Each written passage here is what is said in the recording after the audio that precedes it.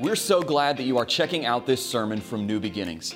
Our vision as a church is to become an authentic biblical community that transforms our city and impacts the world with the gospel of Jesus Christ. We do this through gathering in worship, growing through community, giving to the kingdom, and going on mission.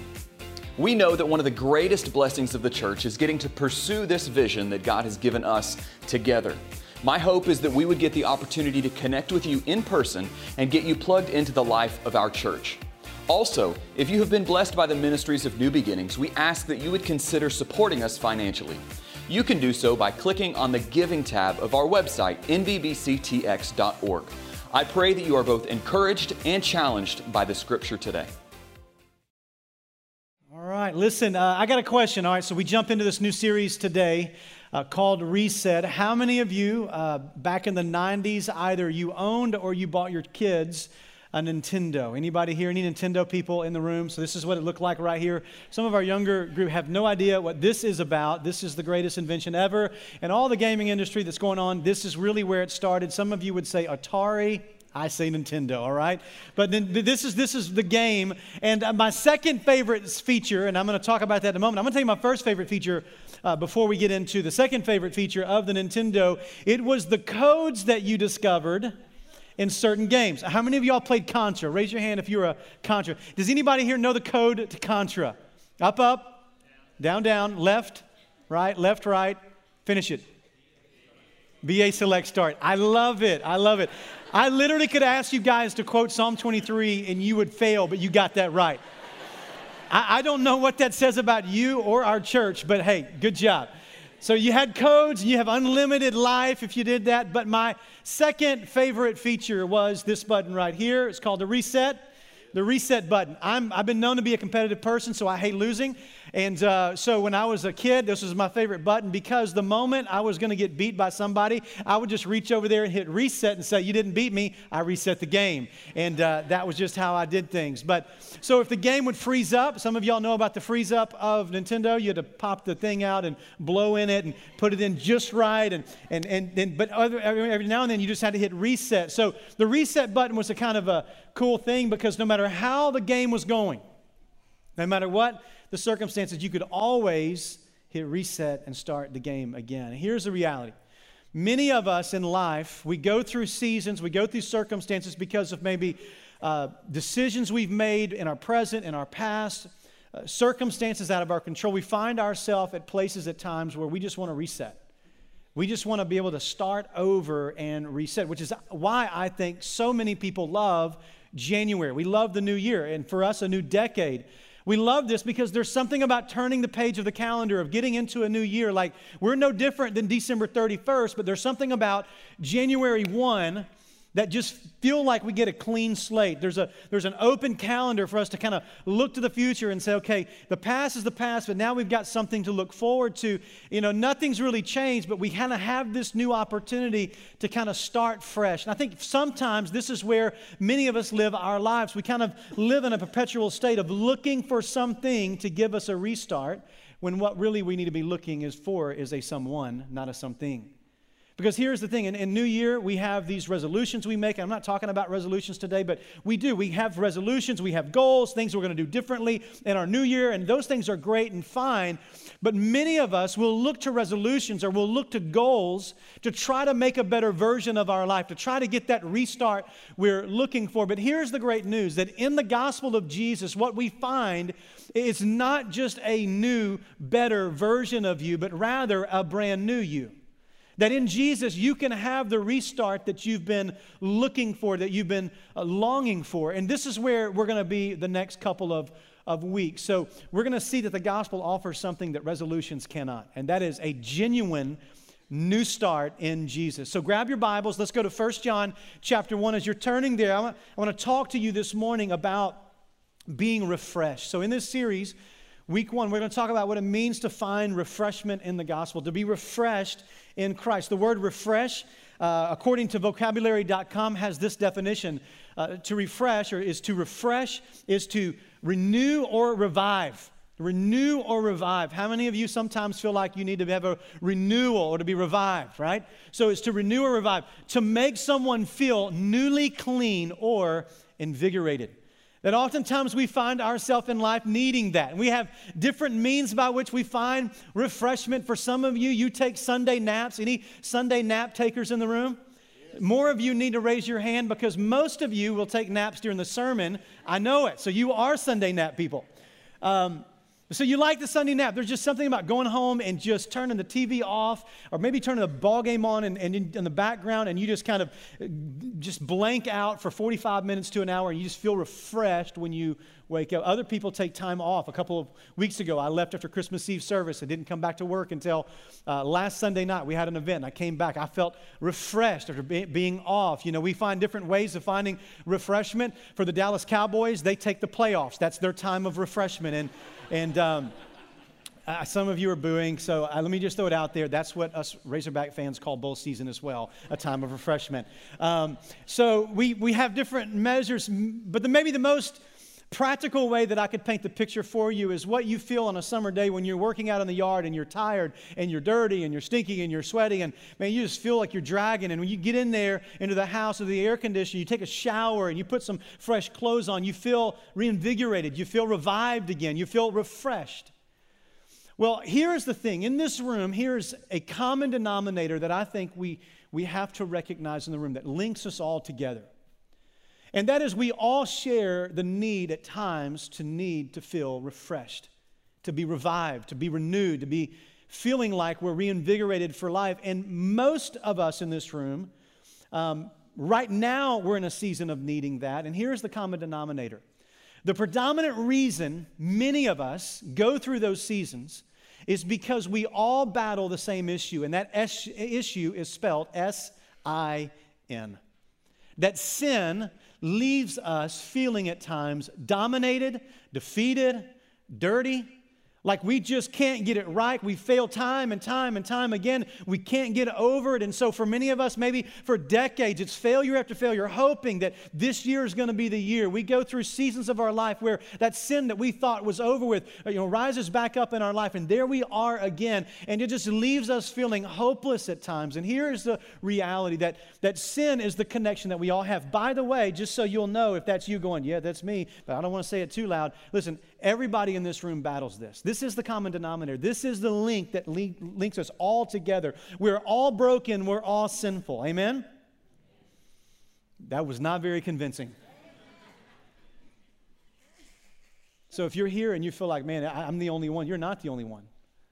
I want you to know you're in a room full of sinners, and I know you're in a room full of sinners, and I'm one of them. In fact, I'll just admit to you that if you knew some of the things that I wrestle with in my mind and insecurities and different things, that you would want to hear me preach on anything on Sundays.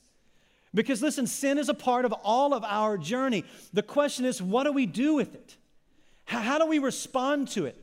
When we feel overwhelmed, when we feel defeated, when we feel dirty because of decisions we've made, when we feel like, man, there's no hope of overcoming that, where do we turn? Well, the scripture is going to show us that in the gospel, we can be refreshed in Jesus. So there's good news for us today. So grab your Bibles, 1 John chapter 1.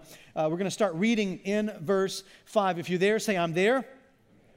John writes this. He's going to show us how we, as believers, need to respond to the sin in our life, that Jesus offers us something that resolutions cannot. Look what he says. He says, this is the message we have heard from him and proclaimed to you. Now, what's the message? The message is the gospel, all right? It's the truth about who God is and what he's done for us in Christ. Who's the him? It's Jesus. So John is saying, hey, here's the message we heard from Jesus and we've proclaimed it to you. Now here is a portion of this. Look what he says. He says that God is light. Now what does he mean when he says God is light? Well, this word light here is a reference to the holiness of God, the sinlessness of God, the perfection of God. John is saying this is the message. This is one of the fundamental parts of our faith, that God is light. This is the nature of God. He is holy. He is perfect. He is sinless. And then he even goes further and says, and in him, in God, there is no darkness at all. So how much darkness is in God? No darkness in God. So what he's simply saying, this word of darkness here is referring to sinfulness, unholiness, unrighteousness. So he says, listen, here's what you need to know, that God is light. God is perfect. God is holy. We are not. And in him there is no darkness whatsoever. And look what he goes on to say.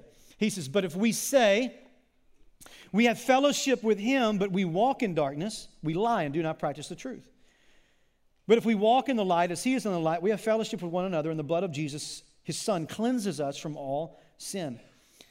And if we say we have no sin, we deceive ourselves, and the truth is not in us. If we confess our sins, he is faithful and he is just, and he will forgive our sin and cleanse us from all unrighteousness. If we say we have not sinned, we make him a liar, and his word is not in us. My little children, this is such a tender term here. I can picture John dealing with this issue of sin, knowing, and like in this room, one of the things that I know in this room is some of you right now, as I'm talking, you're kind of feeling ashamed because I'm talking about sin. 9:30 service was the quietest room I've ever been in, I think, in my life. You know why? Because they're more sinful than you. No, because anytime this subject comes up, there's this sense of I got to run into the shadows. I got to run into the shadows. I can't deal with this. So I think John is saying, hey, little children, come here. He's like spiritual father to these. He says, I want to say something to you. He says, I'm writing these things to you that you may not sin, that you might not sin. But if anyone does sin, and we're all going to, we have an advocate with the Father, Jesus Christ the righteous. He is the propitiation for our sins, and not only ours, but also the sins of the whole world. So this common thing we wrestle with called sin, this thing that we can't get away from, we can't deny, it's in us. We're not talking about the sin in the world, there's sin in the world, but I'm talking about the sin in your heart, the sin in my heart, the sin that seems every single day to woo us and challenge us and trip us and cause us to veer off the course that we know in our heart we want to go, and leaves us after tempting us toward those things kind of hopeless in those moments. What do we do? How do we respond to sin? Well, according to John here, there are three primary ways humanity responds to sin. There are three.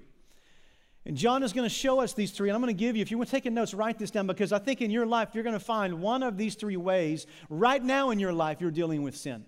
One of them flows from the gospel. The other two flow from our own sinful heart. So let me give you the first two.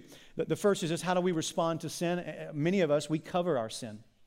This is what John is talking about here. We cover our sin. Look what he says in verse 6. He says, if we say that we have fellowship with him while we walk in darkness, we lie and do not practice the truth.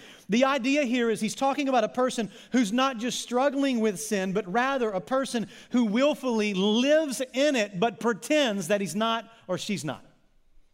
It's a person who is claiming to be a Christian, claiming to be in right relationship, in fellowship with God, yet they're in the present walking in continual sin. This is what he's saying when he says, while we walk in darkness. He says in verse 6, he said, we say we have fellowship, we are walking with him, but we're saying that while we are walking in darkness. The word walk here means lifestyle. It means it's the way you live. It's in a present active tense in the Greek language, which means it's ongoing behavior. He says, if you're claiming, if you're making the declaration, oh, I've got fellowship with God, but the reality is you're walking in darkness, this is what he says: we lie.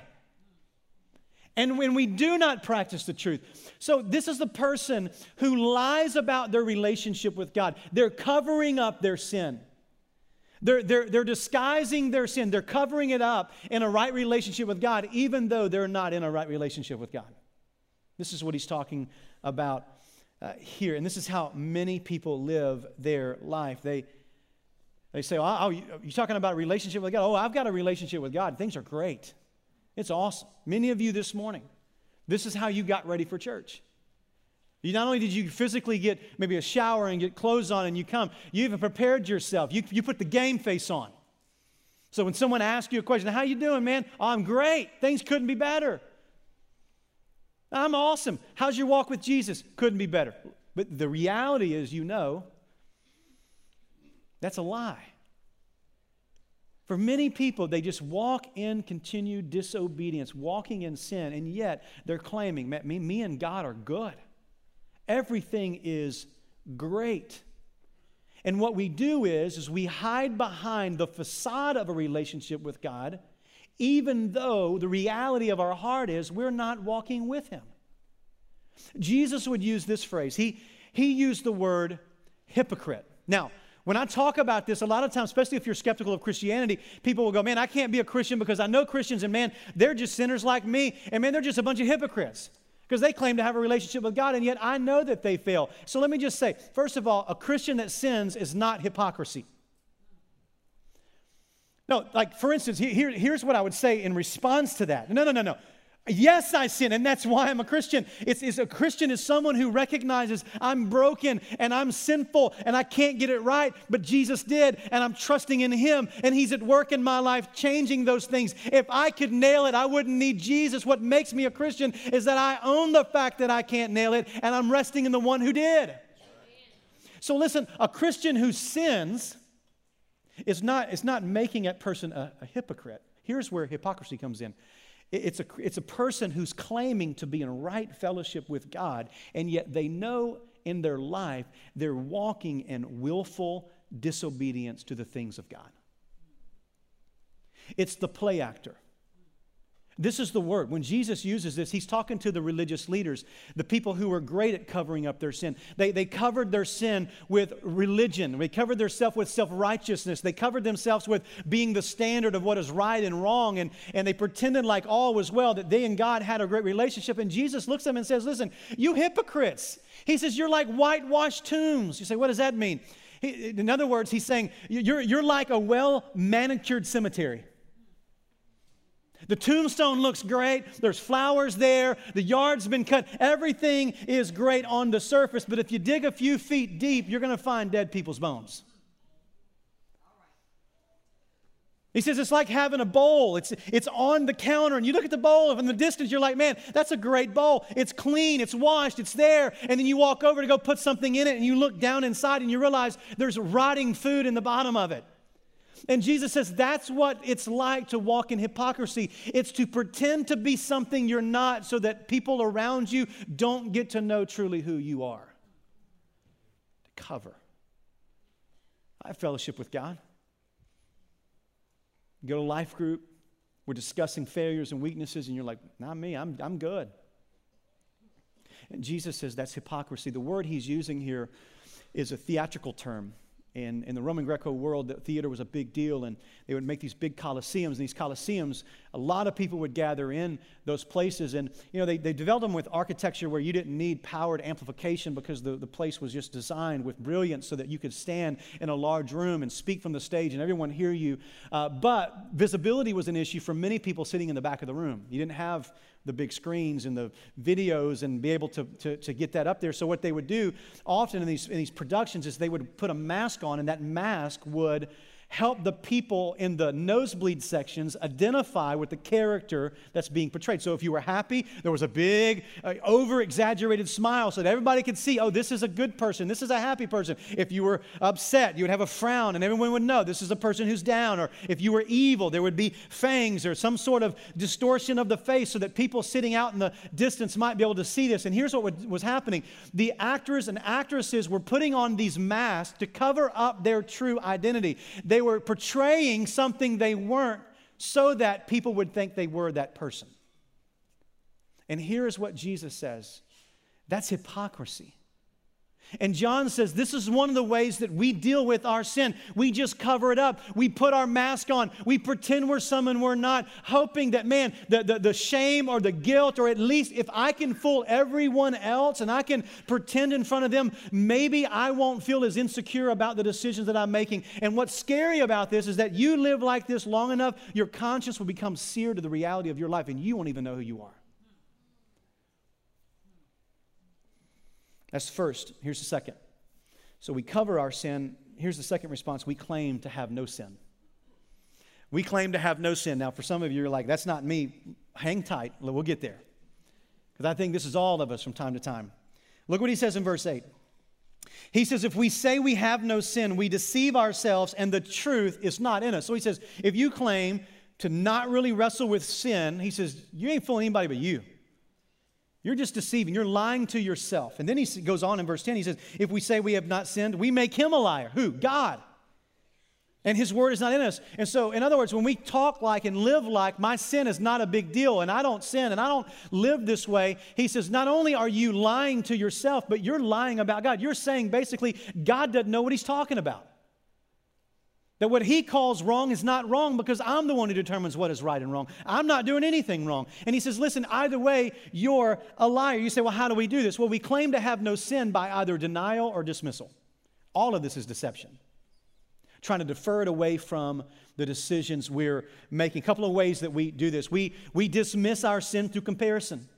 This is one of the ways that we claim not to have sin. We compare ourselves to others. We say things like, well, I know what I'm doing is not right. I know it's probably not the best. But do you know what they do? Anybody with kids? Right? Why'd you punch your sister? Well, she didn't pick up her clothes this morning. What? Like, where did that come from? What does that have to do with you punching your sister? But this is the game we play. It's comparison. I know that I do some things wrong, but what I do is not bad as what they do. And, man, they're a lot worse. Do you know the people that go to the church? Man, there's some people there. Man, they really make some bad decisions. And what do? We compare ourselves to others in an attempt to dismiss, deny, or claim that our sin is not an issue. Another way we do this. We do this through redefining morality. So we in our culture, this is kind of popular. Well, I don't feel like this is wrong. I think this is okay. Like I feel like things are changing and this should be okay. And so what do? We say things like, well, you do what's best for you, I'll do what's best for me. And this feels right for me, therefore it's something that you should approve of. And you shouldn't say that it's sin because I feel like it's okay. Anybody there?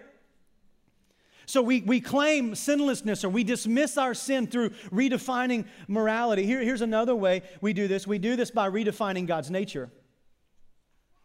This is crazy in our culture right now. So here's the formula we use. All right? God wants me to be happy. This makes me happy.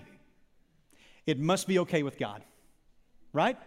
God wants me to be happy. Does God want me to be happy? Yeah, well, sure, He wants me to be happy. He wants me to be happy and experience a life that I want to have. I want to have just a great life, and this makes me happy. Therefore, God, because He wants me to be happy, must be happy with this decision.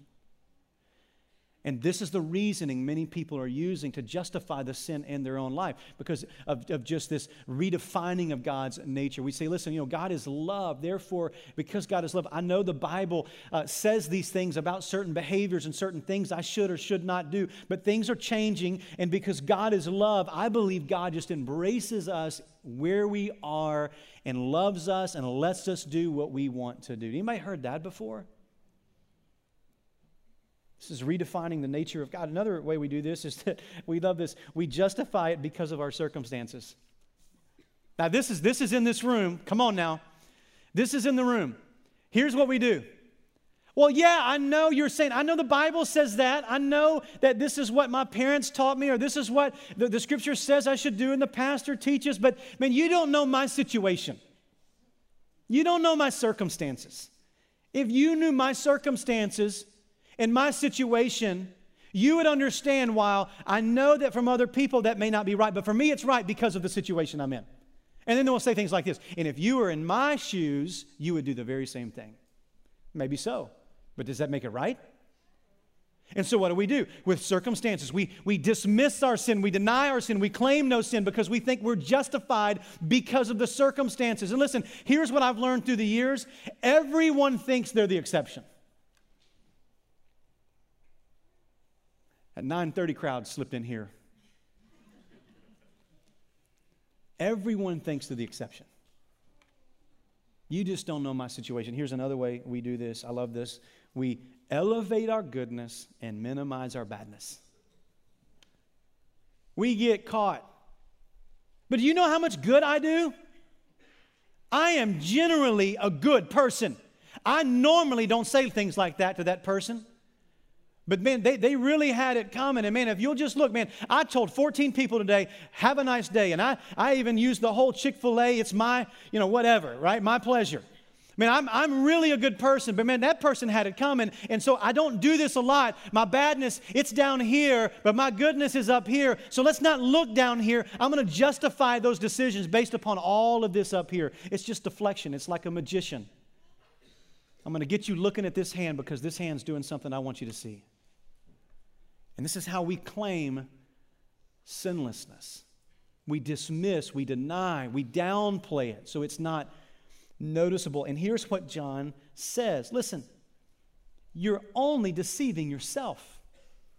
You're only fooling yourself. And listen to what Charles Spurgeon says about this. I love this. Spurgeon was very direct. He says, the idea of having no sin is a delusion. You are altogether deceived if you say so. The truth is not in you, and you have not seen things in the true light. You must have shut your eyes to the high requirements of the law. You must be a stranger to your own heart. You must be blind to your own conduct every day. You must have forgotten to search your thoughts and to weigh your motives, or you would have detected the presence of sin. He who cannot find water in the sea is not more foolish than the man who cannot perceive sin in his own members or his own life. I love that. He says, as the salt flavors every drop of the Atlantic, so does sin affect every atom of our nature. It's inescapable. So you can cover it, and you can claim not to have it. But here is the reality. The shame and the guilt and the defeat that we feel because of the sinful decisions we make, when we respond with covering our sin or claiming not to have sin, it does not deal with the reality and the condition of our heart. Therefore, the refreshment that we're looking for, the reset we need in life, we never experience. We only perpetuate the problem when we cover or we claim we don't have it. We don't experience the refreshing power of the gospel in our life. Well, listen, when we do this, we're dealing with our sin the way a junior high boy deals with body odor. Junior highers in here like, I don't even find that remotely funny. It's probably the kid sitting all by himself because of the body odor. So how does a junior high boy deal with body odor? We just put some Axe on it, right? Or we blame it on our friend. It wasn't me that snuck up the bus. It was them, right? I put Axe. Now you smell like stank-scented Axe. That's what you smell like when you do that. It doesn't disguise anything. It doesn't change anything. You're still sweaty and dirty and in need of a shower. What do? We cover up. And this is what many of us do with our sin. We just cover it up or claim we don't have it, but never really deal with it. So here's the reality. Listen, I love you enough to tell you the truth. If you deal with your sin in the first way or the second way, here's the truth for your life. One of two things is true about you. Either you are living with broken fellowship between you and God, or you've never been saved by Him.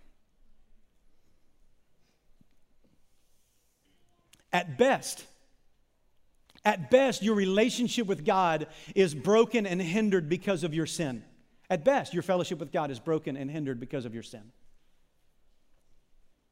And this is why we got to deal with it. Sometimes the mentality when we don't understand the gospel is that, man, okay, if Jesus forgave me and He died on the cross and my sins are covered and I'm forgiven, then why do I have to deal with sin? Why can't we just cover it up? Why can't we just claim not to have it? Why do I have to deal with it? Here's why. That your sin, listen, while your sin cannot break the relationship you have with God if you're genuinely a Christian, it can break and hinder the fellowship between you and God,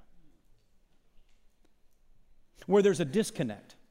So for some of you in the room, you feel like, man, I just feel like there's a disconnect, that my fellowship with God is not what I want it to be. It's not where it used to be. It could be, if you're truly a believer, it could be that there is sin in your life that you have covered or you have claimed not to have. So while sin cannot destroy, you cannot lose your salvation. If you are in Christ, you are in Christ. Amen? But sin can definitively break fellowship with God. And I'll illustrate it like this. My wife and I have been married for almost 19 years. March will be 19 years. This is just, I love this woman. But believe it or not, we have had ups and downs in our marriage. We've had good days and bad days. Believe it or not, sometimes she's difficult to live with, you know? I'm teasing. The other services, she wasn't in here, and they laughed really hard. You guys were like, I don't even know if I should say anything. So on the days where there's friction in our home, we don't cease to be married. The marriage isn't dissolved. The covenant is still established. It's not like all of a sudden, man, we disagreed on something or an issue where I hurt her feelings or she hurt my feelings and we're not talking for a few hours, that all of a sudden I'm like, am I married? Am I not married? Are we still married? No. We're married, but what's happened is that the fellowship that we are to experience within the marriage has been interrupted because of decisions that have been made. And the relationship with her is not experienced to the fullness, the fellowship, until one or both of us are able to look at each other and say, I was wrong, I'm asking for forgiveness, I forgive you, and now reconciliation can happen and fellowship can be restored. It's also like this. If I'm driving to Gilmer, I know that there's a certain, right in between Spring Hill and our Gilmer campus, there's going to be a low spot on Highway 300, and if I'm on the phone every single time, I will all of a sudden, that call will drop. And it'll be nobody on the phone until I get out of that little valley. Then all of a sudden, they're there. They never went anywhere. So in that moment, I don't sit there and go, well, maybe I don't have a phone in my hand, and maybe we didn't pay a bill, and maybe they killed my service. No. I still have service, and I still have a phone. What's happened is that the low spot I was going through caused there to be a disconnect in the conversation that I was having. This is what sin does in the heart and the life of a believer. And this is why we can't cover it up or claim not to have it. We need to deal with it. We're going to get to that in a minute. But that's at best. At best, if that is you, if you're dealing with your sin through covering up or claiming it, at best, you're living your life with a hindered or broken fellowship with God. At worst, you've never been saved to begin with. You've never had a relationship with God. And this is one of the points that John is making. John is helping these believers understand whether or not they're in Christ or not in Christ, or who around them who's teaching, claiming to be in Christ, if they're really believers or not. And one of the ways that John is communicating that you can know whether you are in Christ or not is in how you respond to sin. So here is the point. When you experience a genuine relationship with Jesus, there is a spiritual transformation that happens in your life. And if there is no transformation, there is no salvation. When a person is saved, listen, they are changed forever. And that doesn't mean that they stop sinning. And it doesn't mean that we no longer desire or are tempted to sin. That's every day for us, right? So even Christians will fall and stumble and be tempted. But listen, when you enter into a genuine relationship with Jesus, your relationship with sin changes forever. And there is a transformation that happens in your life. There is a new nature with new desires that longs to be pleasing to the Lord. The way I would describe it is this, is that you have some people that have Their life is described like this. It's just failure and sin, failure and sin, failure and sin, failure and sin, with momentary regret, and I'm going to be good for a little bit, and then there's more seasons of just brokenness, sin, moments of freedom, and then, but what characterizes our life is the life that's defeated by sin. And then there are those whose life is in Christ. I've been transformed and I'm walking in obedience, and I stumble and I get up and I fall and I get up. But the trajectory of my life is a life that's pursuing the things of God. The first description is someone who most likely has never been saved. But the life of a believer is going to be a life that is in the trajectory toward the things of Christ's light and Christ being formed in your life, with momentary seasons and momentary acts of sin. But the characteristic of our life is that we're pursuing Christ and becoming like Him. This is what John MacArthur says about this. He says, no one can be a Christian and continue living the way he did before he knew Christ. Making a decision years ago, walking an aisle, or reading a tract on how to accept Christ is not the biblical criterion for salvation. The issue is your life right now. If sin and unrighteousness characterizes your life, there is a possibility you are a disobedient Christian, but there is a greater possibility you are not a Christian at all.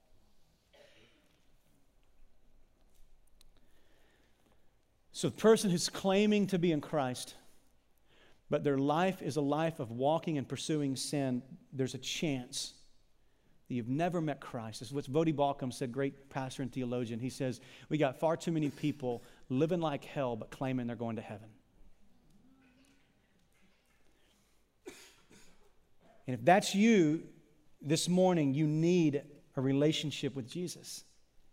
And you need to stop pointing to some obscure moment in your life. If you know, when you look at your life, there is no evidence of a transformation that has happened, where there's no Christ being formed in your life. It's been predominantly sin, maybe with momentary seasons of obedience, but predominantly just living in sin. You need to examine your relationship with Christ and stop pointing back to some obscure event that happened in your life years ago. And here's what I mean by that. We have somebody, when you see their life, there's like no evidence of Christ in their life. And you ask them, well, tell me about your relationship with Jesus. Well, they'll go, well, yeah, back 20 years ago, I was at a deal, and man, I just felt really bad about my sin, and I cried a lot, and I gave my life to Jesus. I prayed the prayer, but yet their life looks no different than it did before. That would be the equivalent of like if you were to ask me, Tyler, are you married? Pastor, are you married? If I was like, well, I think so. I'll tell you what, you know what? Like March 17, 2001, First Baptist Church Camden, Arkansas, there was an event, there was a ceremony, and I was on stage. There was a lot of tears involved, and I remember saying some words back at a preacher, I think I am married. You would probably be like, something's weird, right? But if you said, hey, are you married? And I'd say, oh, yeah, I'm married. Her name's Adrian. How do you know you're married? Well, we've had 19 years of a life together. I went to bed last night. She was there. I got up this morning. She was there. For the last 19 years, she's been there, and we're growing in a relationship. There's been good times. There's been bad times. There are times of regret. There are moments where, I wish we could recapture those weeks or those conversations. But, man, for the most part, there has been this loving, growing relationship that I've had from the moment we made the vow to one another in this covenant. There's been 19 years of relationship that's been growing and thriving because of that. I don't need to show you a picture or a marriage certificate to verify that I'm married. What I can tell you is that there was a covenant exchange and there has been a life shared. And so many of you in this room, you keep pointing back to some event. But there's been no life shared. You might want to examine the genuineness of the event. And this morning, you're going to get an opportunity to do that. So here's the question. What's the correct response? So this third response is a response for believers. When you are in Christ, there is a third response to sin that ushers in for us a refreshment to our soul that we find in Christ. And it's simply this. So we don't cover it. We don't claim not to have it. Listen, we are being cleansed from it. Now, the key word is being. Everybody say being, which means it's a process. We're going to stumble. We're going to fall. But what I do when I respond to sin is I trust in Christ. I rest in the finished work of Christ. And in that moment, I'm being cleansed from my sin. This is the right response to sin in the life of a believer. This is where we experience the refreshing power of the gospel in the core of our soul. Listen, true Christianity is not the absence of sin. Rather, it's the presence of Jesus who overcomes and cleanses the sin that's in me. You see, when the grace of God is at work in my life, not only do I experience His forgiveness for my sin, but He cleanses me from my sin and ultimately gives me freedom over my sin. This is what the gospel produces in my life. You've heard it like this. So I am saved. I am saved. Three phases of salvation. I am saved. So October 22nd, 1993, I felt brokenness over my sin. I confessed my sin. I called on the name of Jesus. And in that moment, my sins, past, present, future, were forgiven. And in that moment, I was saved. And I am saved today as I was that moment where I trusted in Christ. I am saved. And then there's the last phase. That's the first phase. The last phase, I will be saved. There's a day coming when Christ is going to return and all things are going to be made new and there'll be no more battle with sin. I will have a glorified body, no more sin of flesh that draws me towards sin. Rather, I will be made whole in Christ, never to sin again. So I am saved because I've trusted in Christ, and that is a done deal because of His finished work. I will ultimately be saved when He makes all things new. But between that first moment and that last moment, everything in between, I am being saved. I'm in the process of being cleansed from sin. of being set free from sin. Next week, we're actually going to talk about the power of the Holy Spirit at work in our life that gives us a life of victory. But what do we do now? How do we respond? If this is the case, how do we respond? How do we walk in this? What do I do when I sin? Where I can walk in the refreshing power of the gospel that cleanses me from my sin. I want you to walk away with something tangible. I want you to walk away with knowing how to deal personally with the sin that we all have in our life as followers of Jesus. Let me get you to write a couple of things down. Here's the first one. Write this down. What do I do? How do I respond to sin? The first is this, and it's coming from this text. First is be honest. Be honest. Be honest about your sin. In chapter 1, verse 9, this is what John writes. If we confess our sins, confess. The word confess here is a Greek word that is a compound word. It comes from two phrases. The one as to say or to speak. The second phrase is the same as. So the word literally means to say the same as another. So to confess our sin is not merely to acknowledge the presence or the reality of sin, but rather it is to agree with God about my sin and acknowledge it before Him. So what does it mean to confess my sin? It is for me to go to God and say, I am going to confess. I'm not going to cover my sin. I'm not going to claim I have no sin. I am going to be honest with you about my sin. I'm going to confess it. I'm going to not just acknowledge it. I'm going to agree with you about the very nature of the sin itself. God, what I did, it was a violation to your holiness. It's an offense to you, and I'm confessing that what I did was wrong. I agree with what you say about my sin, and I'm wanting my life to be realigned with what you say my life should look like. It's not merely just acknowledging. It's sincerely agreeing and letting your heart be lined up with what God says about the certain behavior. That is a lot different than how many of us deal with our sin, is it not? We got to be honest. I love what he says here. He says, if we confess our sin, it's present active. Why is that important? Present active, when he says if we confess, the word confess is present active, because this is the ongoing posture in the life of a believer. As I walk with Jesus, as I pursue Jesus, as I abide in Him and His presence in me, here's what happens. God reveals sin in my life. He helps me see the things that shouldn't be there. And as the Holy Spirit reveals these things, my response is not to cover it, not to claim not to have it, not to excuse it away. It is to say, yes, I agree. It shouldn't be there, and confess it. I'm going to be honest. I know that what you're saying is true, and I want to live differently. This is what it looks like. And this is the ongoing posture of the life of a believer.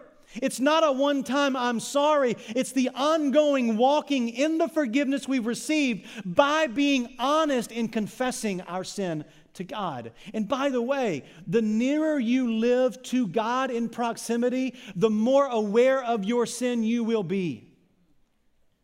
I don't feel more righteous the closer I get to God. I am more aware of the lack of righteousness the closer I get to God. Jonathan Edwards says it like this: the nearer a man lives to God, the more he grieves over his own sinful soul. So what do? We confess. We get honest. Here's number 2. Be specific. Be specific. Notice what he says in verse 9. If we confess our what? All right, no, listen. Not sin. If we confess our what? Sins, plural. If we confess our sins, why is he saying sins and not sin generally? Because John is not saying just generalize your sin and say, oh, I did something wrong. No. It's sins. It's specific acts, specific thoughts, specific motives that we need to get honest with God about. Many of us deal with our sin around the dinner table, and here's what it looks like. God, thank you for this day. Thank you for this food. I pray that you'll bless it and bless the hands of those who prepared it. Some of you, I'm praying your prayer right now. Let it nourish my body somehow, some way, this greasy piece of pizza, right? And then before we end our prayer, what do we say? And if you'll forgive us where we fail you. What are we doing there? Are we genuinely getting honest before God? Are we getting specific about our issues? No, dinner table's not the place to do it. But this is how we generalize confession. We just kind of go to God and say, God, I'm sorry for the things that I'm doing. No. Listen, we need to look at the specific acts. So when I go before God in confession, I'm not going to go to Him and just kind of veil the issue, because here's the reason many of us will not be specific, because we don't want to acknowledge the reality of what it is we've done. It's another way to cover it up. We generalize it. When I'm honest before the Lord, here's what I do. God, I know that what I said last week to my wife was wrong. And God, it came from a root of pride in my life. God, I know that pride lives in me. And what I said last week was not only hurtful to her, it was offensive to you. And I know the root of that is the pride that's in me. So God, I'm asking, I agree that pride should not be in my heart. And I'm confessing, I'm honest about the condition. And I'm asking you to realign my heart, deal with the issue, the sin, which is not a sin, the sin, which is pride in that moment. And some of us are scared to death of this because we'll actually have to call the sin what it is. God, I have a lustful heart. God, I have a heart of hatred toward people, and because of that, you say that I have a heart of murder. God, I'm going to be honest with you. I agree that this is a wrong disposition of my heart as your child, and it's causing a hindrance between you and me. And so, God, I'm confessing I have a murderous heart. I have an adulterous heart. I have a covetous heart, and I'm asking you to deal with that. Do you see the power and the freedom that can come with that? Because then you're letting God weed out the sin that does not belong in your life by getting a hold specifically of those areas of our heart. This is vastly different than how many of us deal with their sin, the way I typically want to deal with my sin. But when you call it what it is, it gets real, and the grace of God can say, okay, then there's no more hiding it. Let's just drag it out there. It is what it is. I know it. You know it. Let's just say it, and let me deal with it. And here's the third thing. Be honest. Be specific. Be confident. Be confident. You see, what keeps us oftentimes, our sin sometimes can keep us from running into the presence of God. And we don't even know what it is, but there's something about when we get honest and get specific that allows there to be some confidence. Here's what John Piper says about his own heart. He wrote this in a journal, and he made it into a devotional. This is what John says. He says, this morning, talking about his own life, he says, this morning I began to pray, and I felt unworthy to be talking to the creator of the universe. Has anybody ever felt like that? So I told him so. Now what? Nothing changed until I began to get specific about my sins. Crummy feelings can be useful if they lead to conviction for specific sins. But vague feelings of being a bad person are not usually very helpful. The fog of unworthiness needs to take shape into clear, dark pillars of disobedience. In other words, the vagueness of what is going on in my heart, I need to allow the Holy Spirit to help me pinpoint the pillar of sin, the real sin that's there, the specific sin. And then he says this. He says, and then you can point to them and repent and ask for forgiveness and take aim with your gospel bazooka to blow them up. I love that. And we can do this with confidence. Here's why. Look at verse 9 again. If we confess our sin, He is faithful, and He's just to forgive our sins and cleanse us from how much?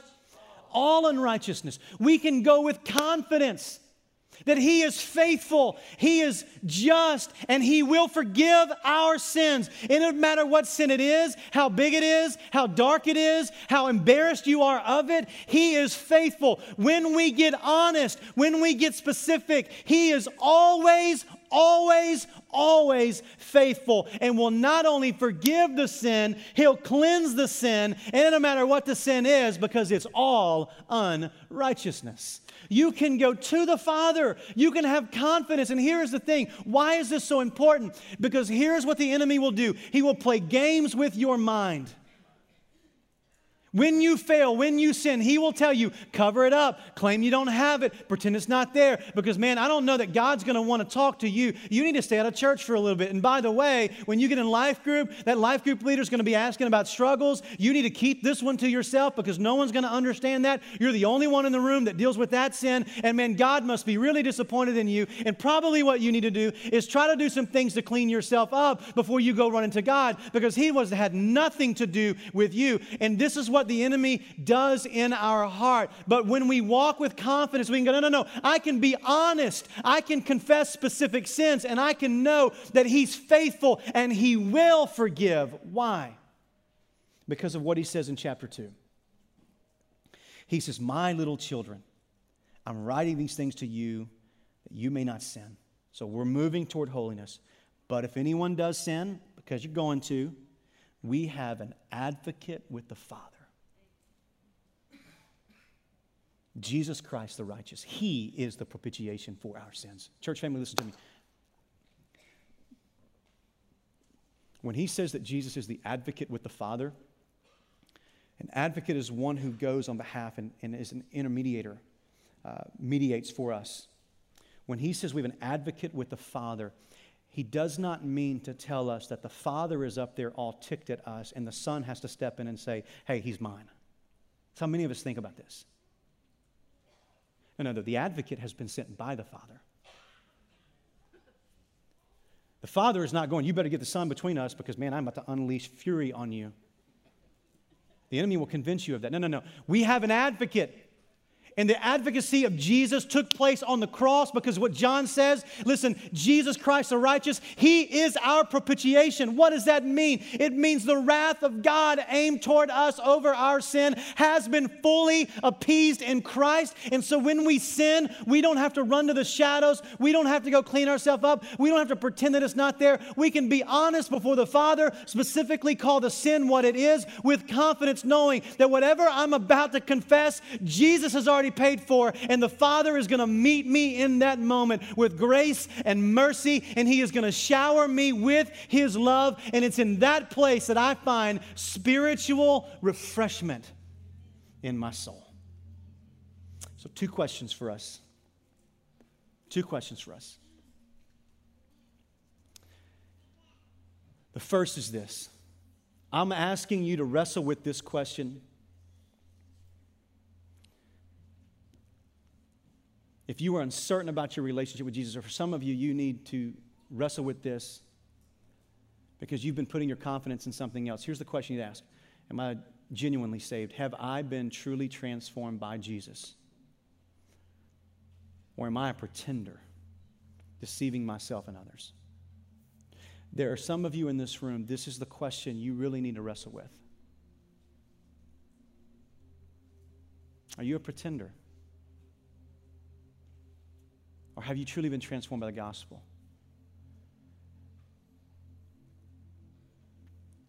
If the reality of your life is you've never been transformed by the gospel, then maybe God has sent you here today so that you might meet Him and stop being a pretender, take the mask off, and be washed in the blood of Christ. Here's the second question. For those of you who say, you know what, I know the answer to that one. I know I'm a believer. So here's the question. What specific sins are in my life that I need to be honest about before the Lord and with confidence allow Him to cleanse me from? What are the specific sins? You know what would bring about revival in this church? This church? If we would just get honest and specific about our sin. So I'm asking every single one of you, call yourself followers of Christ. We all have sin in our life. What are you doing with yours? What sin in your life right now is hindering your relationship with God and you've not been honest about it? You've not been specific about it for whatever reason. My challenge for you today is to meditate for a moment.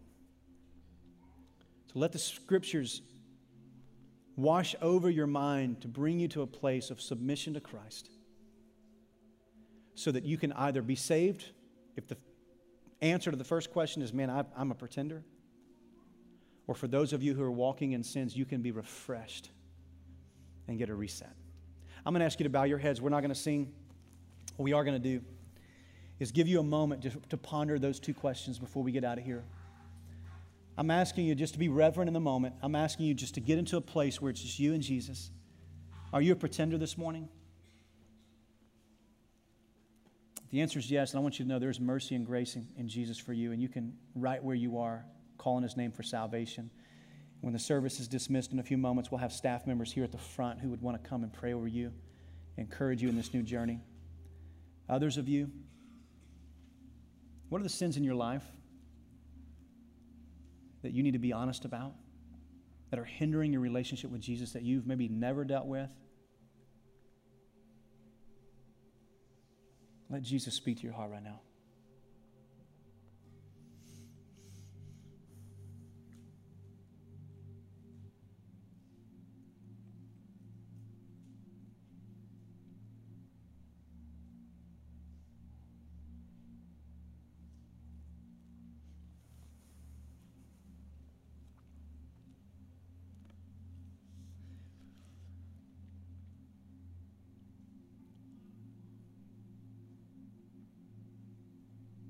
Father, we love you.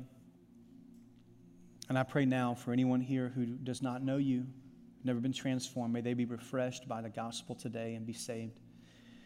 And then for those who've covered and concealed and claimed no sin, I pray that you would let them experience the supernatural refreshment of confession, being honest, specific, and confident, and finding mercy and grace that would cleanse them from their sin. And I ask this in Jesus' name. Amen. I hope that you have enjoyed this message. If you have any questions about anything that you have heard today, or would like to know more about what it means to be a follower of Jesus, feel free to call our church offices at 903-759-5552 or send us an email at info@nbbctx.org.